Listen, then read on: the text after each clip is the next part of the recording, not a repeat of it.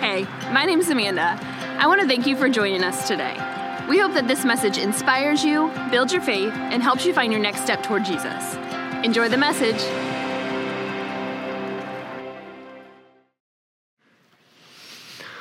So our scripture reading today comes from the Gospel of Mark, found in chapter 4, verses 35 through 38. That day, when evening came, he said to his disciples, "Let us go over to the other side." Leaving the crowd behind, they took him along, just as he was in the boat. There were also other boats with them. A furious squall came up, and the waves broke over the boat, so that it was nearly swamped. Jesus was in the stern, sleeping on a cushion. The disciples woke him and said to him, "Teacher, don't you care if we drown?" This is the word of God for the people of God.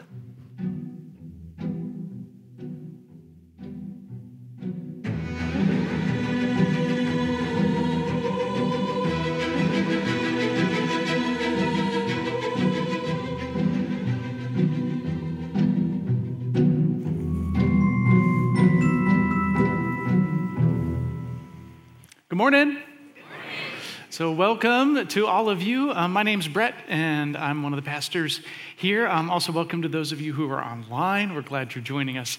That way, real quick as we get going, would you kind of pull to mind when you were in like high school, middle school, maybe college, whatever, who was your favorite teacher?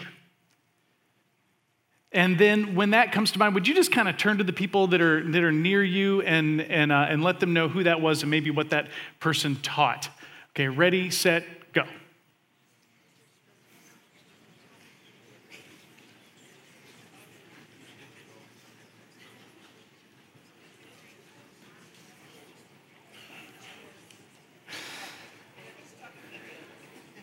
Some people come to mind?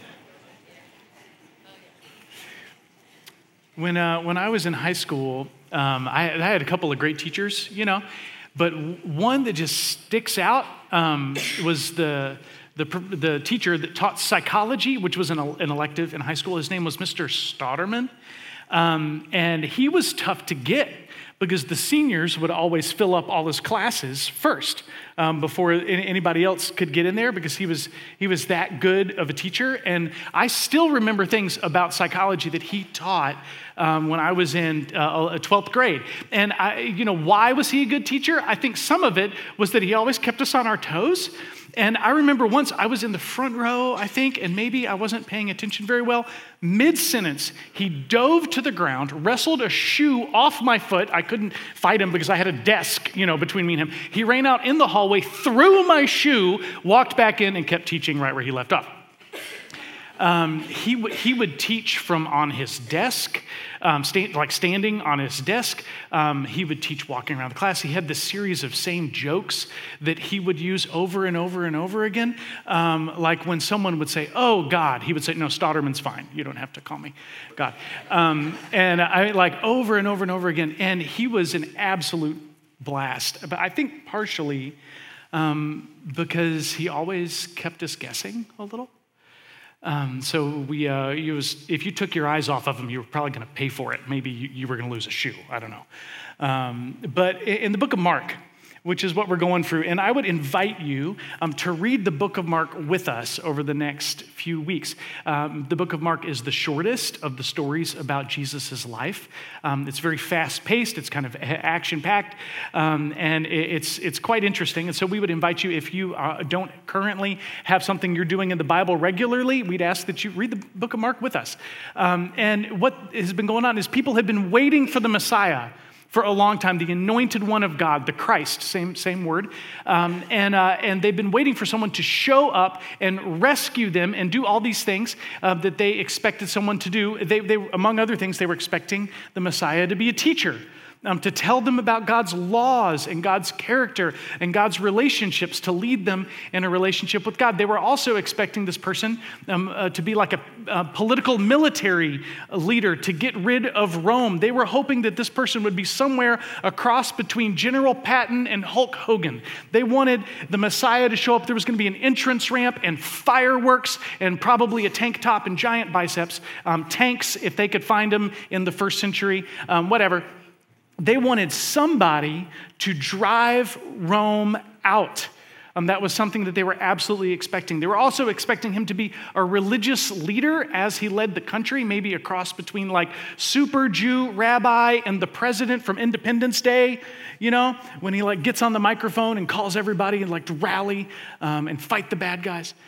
There were a lot of expectations on who the Messiah would be.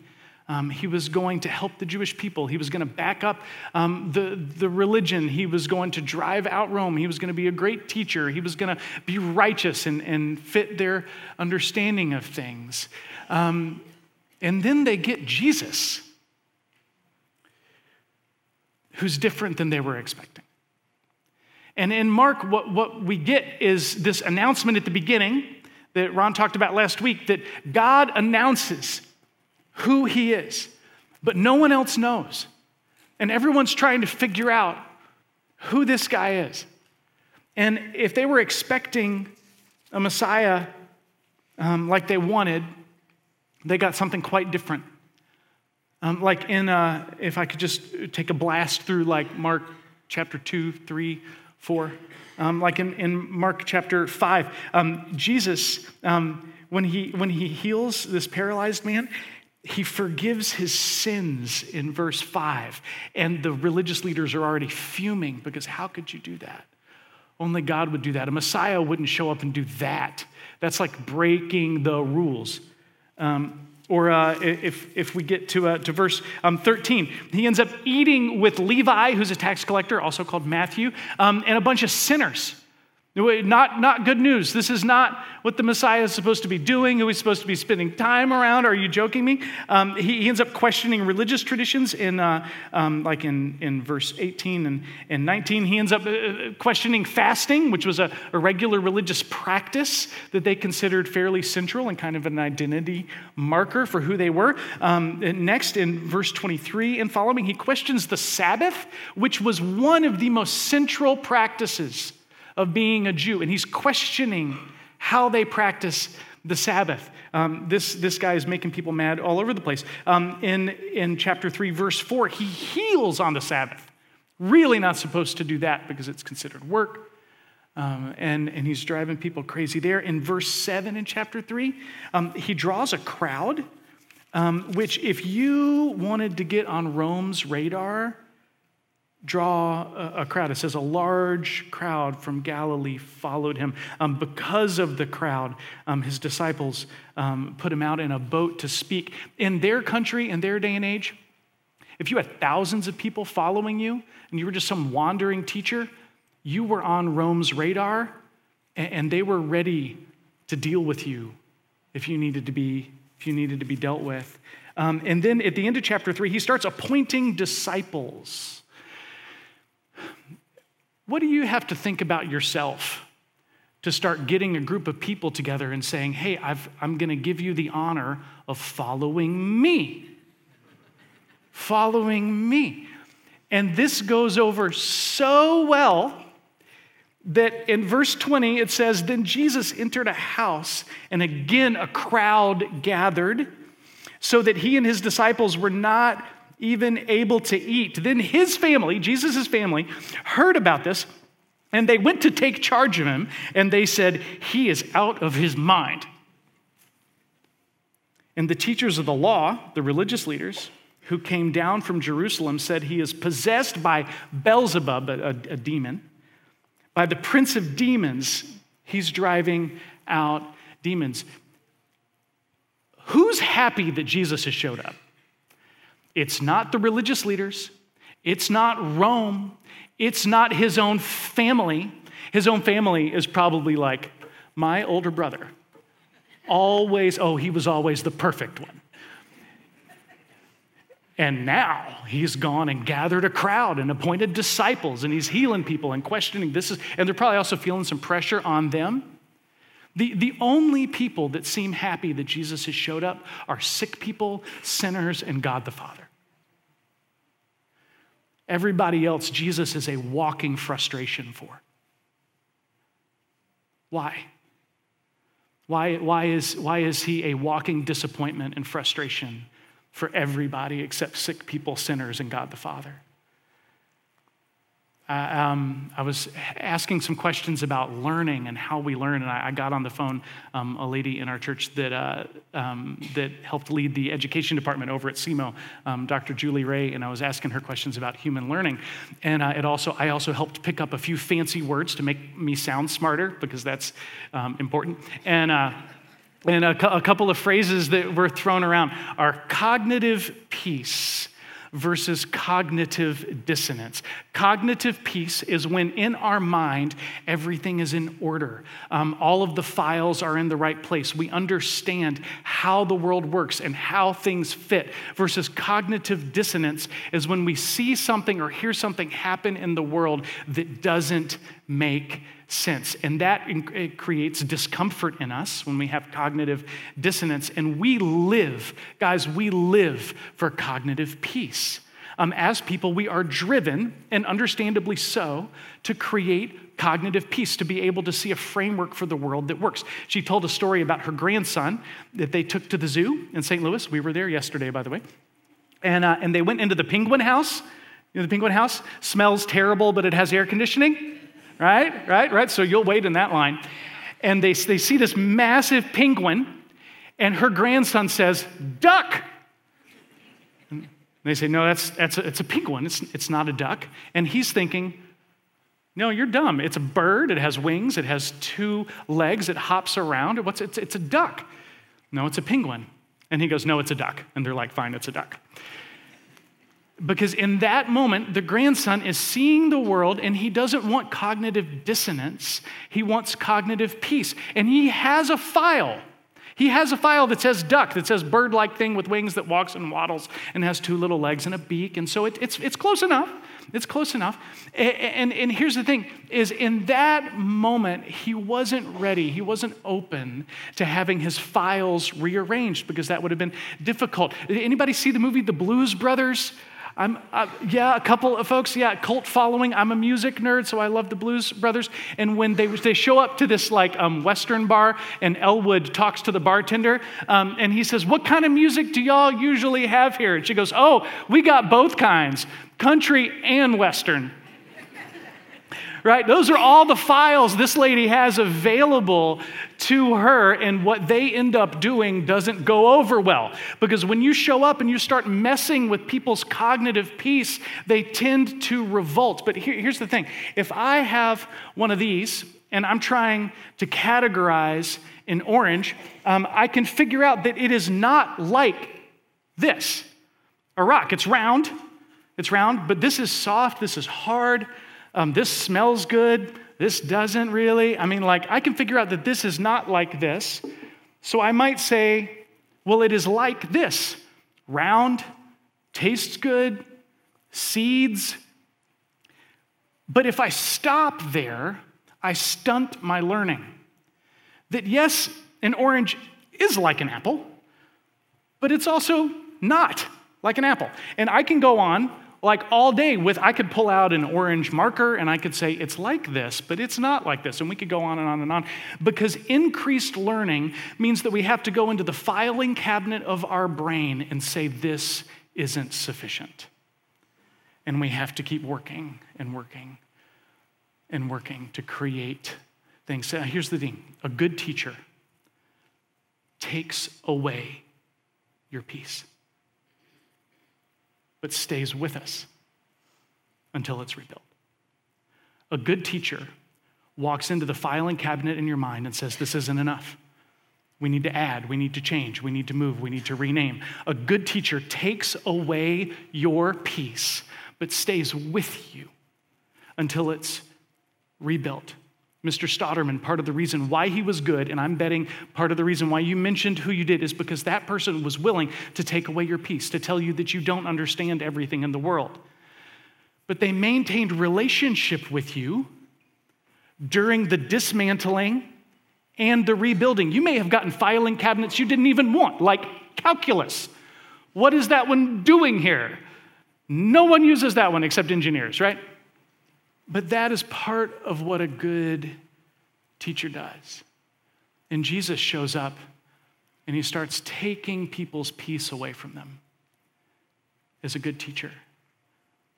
But notice that he keeps the relationship, what apparently educators call scaffolding, so that he can maintain relationship and be with people until their peace is rebuilt. And he's willing to question all kinds of stuff. After he does a bunch of controversial stuff in chapters 2 and 3, and then his family gets mad at him and the religious leaders get mad at him, then in chapter 4, he launches into these stories called parables that are quite dangerous. They are quite dangerous. They are metaphors. They're like symbolic pictures of things about God and the world. And if you read them, the people that are listening, they're picking up on the fact that he is calling out people, changing their ideas about God and the way that the world works and religion, and he's pulling those things apart. Jesus is dangerous to the person that wants to maintain cognitive peace. And then, at the end of all of that, in verse 35, it says, when the day, that day when evening came, he said to his disciples, let's go over to the other side of the lake. Leaving the crowd behind, they took him along, just as he was in the boat. A little bit of what seems to be suggested there in the language is that he is exhausted. They took him along, just as he was. He seems to be burned out after a long, hard stretch. Dismantling people's expectations, disappointing people can be exhausting. It can be exhausting. They took him along in the boat. There were other boats with him. A furious squall came up and the waves broke over the boat, so it was nearly swamped. Jesus was in the stern, sleeping on a cushion, and the disciples woke him up and said to him, "Teacher, don't you care if we drown?" Whatever they thought about Jesus, they were finding out that he was not who they expected him to be. Don't you care if we... Now notice, whose idea was it to be in the boat? Somebody. Jesus's. It was Jesus's idea to be in the boat. Is it going well in the boat? No, it is not going well in the boat. Apparently, Jesus is perfectly willing to call you out of your nice, comfortable little world into trouble and then take a nap. Does that make you feel good? It didn't make the disciples feel good because they're probably thinking, hey, buddy, we're here because of you. And you're sleeping, we're about to drown out here. These were tough guys. They had spent some of them, their whole lives on the lake. Maybe you have followed Jesus because you're in the work of surrendering to him. But following him has taken you to a place where things are incredibly uncomfortable. Maybe you said yes to opening up your life to some people, and it has gone badly. And you're wondering, do you even care? Maybe you broke up with your boyfriend because you're trying to follow Jesus. And you knew that relationship wasn't good for you, but now you're lonely and you're experiencing the isolation of saying no to a relationship. Maybe you've lost your friend group and you're wondering, do you even care? Maybe you were generous with your finances to people in need. And now inflation's up. Now maybe you're spending a little too much money on some things. And you're wondering if you're going to be able to pay everything you need to pay, and you have people to take care of, and you're thinking, Jesus, I'm in this situation because of you. Do you even care? I don't know what your situation is, but there are often times in our lives when religious people will assume that if you're experiencing trouble, it's because you were disobedient. Sometimes we are experiencing trouble because we said yes to Jesus. And he's perfectly willing. Does that not mess with your categories just a little bit? Now Jesus has this response when they wake him up. says, "Teacher, don't you care if we drown?" He got up, rebuked the wind and the waves. "Quiet," or "Peace, be still." And the wind died down, and it was completely calm. And he said to his disciples, "Why are you so afraid? Do you still have no faith?" Jesus is pulling people out of the mental framework that they have and introducing entirely different ways of thinking about God. And he's hoping that people will come along for the ride. I mean, when we talk about God, and Jesus is, we believe, is God in the flesh, we're talking about something that is way beyond us. And anybody pay attention to social media this week and see all the pictures from the James Webb Telescope? There were so much of them on my Facebook feed that by the end of the week, like everybody was making fun of them, But they're absolutely amazing. I think Hubble got put up in the early 90s, and the James Webb Telescope, absolutely phenomenal, surpasses Hubble by quite a bit. Like here's some pictures. This is the edge of a nebula, of an exploding star, of an exploded star. I mean, like I can't even wrap my head around that, or this. Not the ones with like the starburst, that's a star.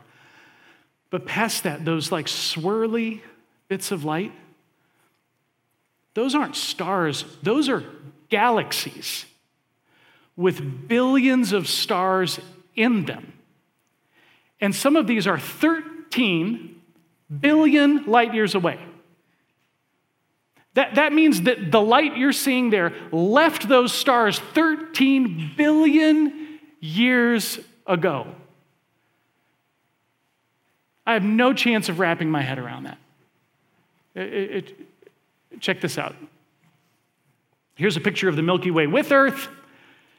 Here's a picture of the Milky Way without Earth. The universe does not care. It does not care. The universe doesn't care. It doesn't care about you.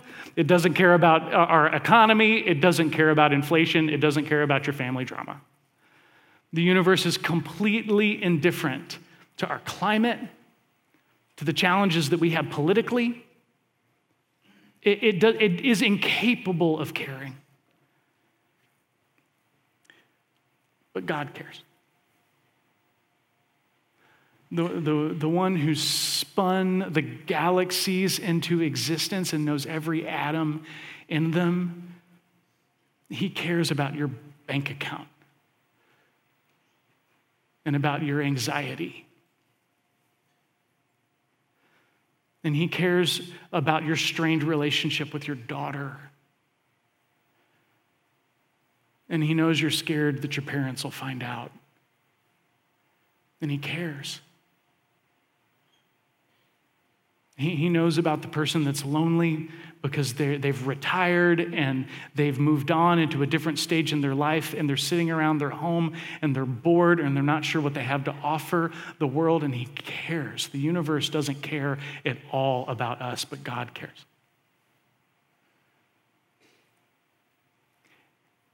And he cares, and he can be quiet at the same time. When his disciples are screaming at him, "Don't you care?" He cares, and he can be asleep. And sometimes we're in the middle of a bunch of mess, and it seems like God doesn't care. He cares, and he can be quiet at the same time. He has authority over the world and over all the problems of the world. He has power to speak and change anything, and apparently he's comfortable with waiting to address our challenges. He's comfortable with waiting sometimes. That doesn't fit my categories of what I'm expecting out of God. My mental framework says if you care and if you have power, you can act now, but there he is. He's asleep and he can wait, and it's going to be okay. It's going to be okay. He sees our fear, and he can provide for us. Notice when the disciples wake him up, The first thing he does is he stills the storm, and then he says, okay, about the freaking out. You didn't have to. You didn't have to. But look, sometimes there's this understanding about God that we have to quit freaking out, that we have to get rid of our fear, and then he will respond to us. Apparently, that is not Jesus. He is perfectly willing to take care of our needs and then talk about the lack of faith thing. You do not need to get rid of your fear for God to show up for you. He defies our categories. And notice their response to this God that cares, that responds.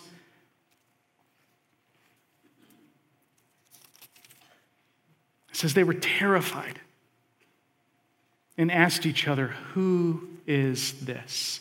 Even the wind and the waves obey him. When they started following him, they probably had a pretty good idea about who he was.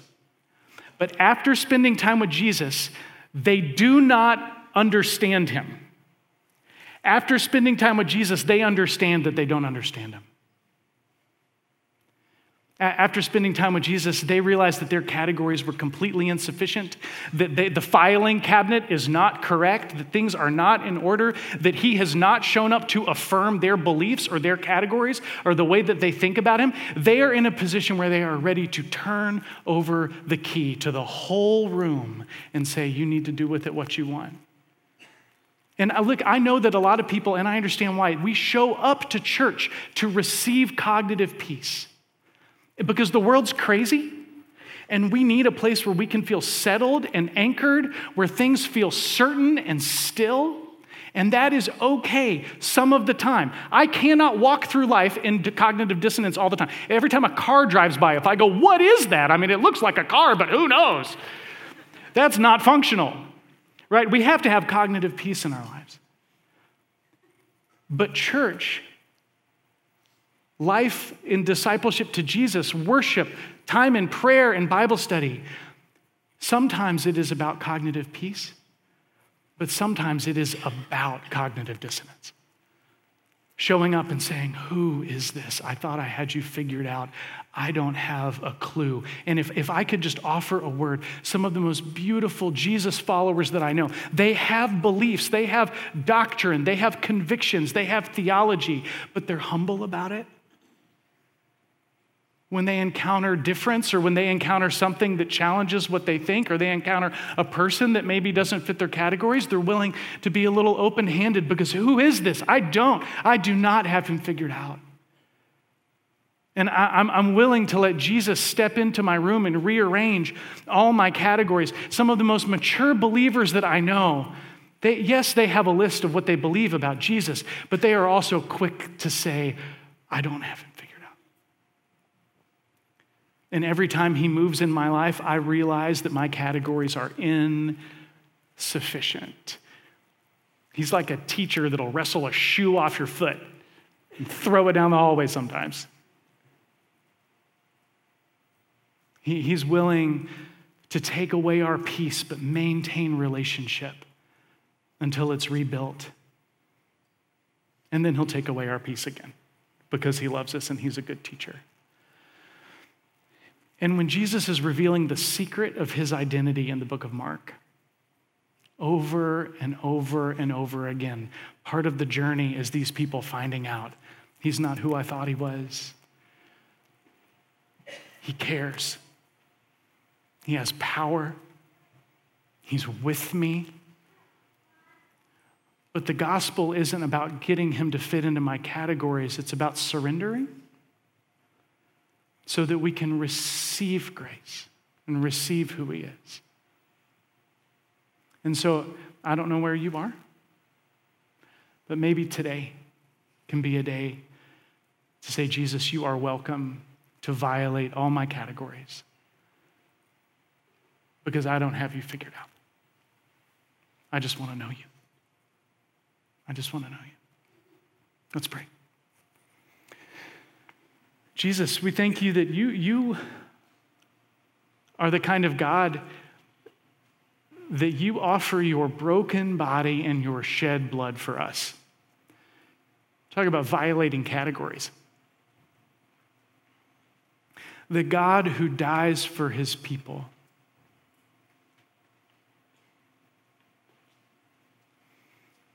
Lord, I pray that you would open our hearts and our minds to be captured by you again in awe and wonder. Thank you, Jesus. Amen. If you enjoyed today's message, make sure to subscribe to this channel. Feel free to share this with others that God has put on your heart. To learn more about LaCroix Church or to find your next steps, head to lacroixchurch.org. Thanks again for checking us out, and we hope to see you soon.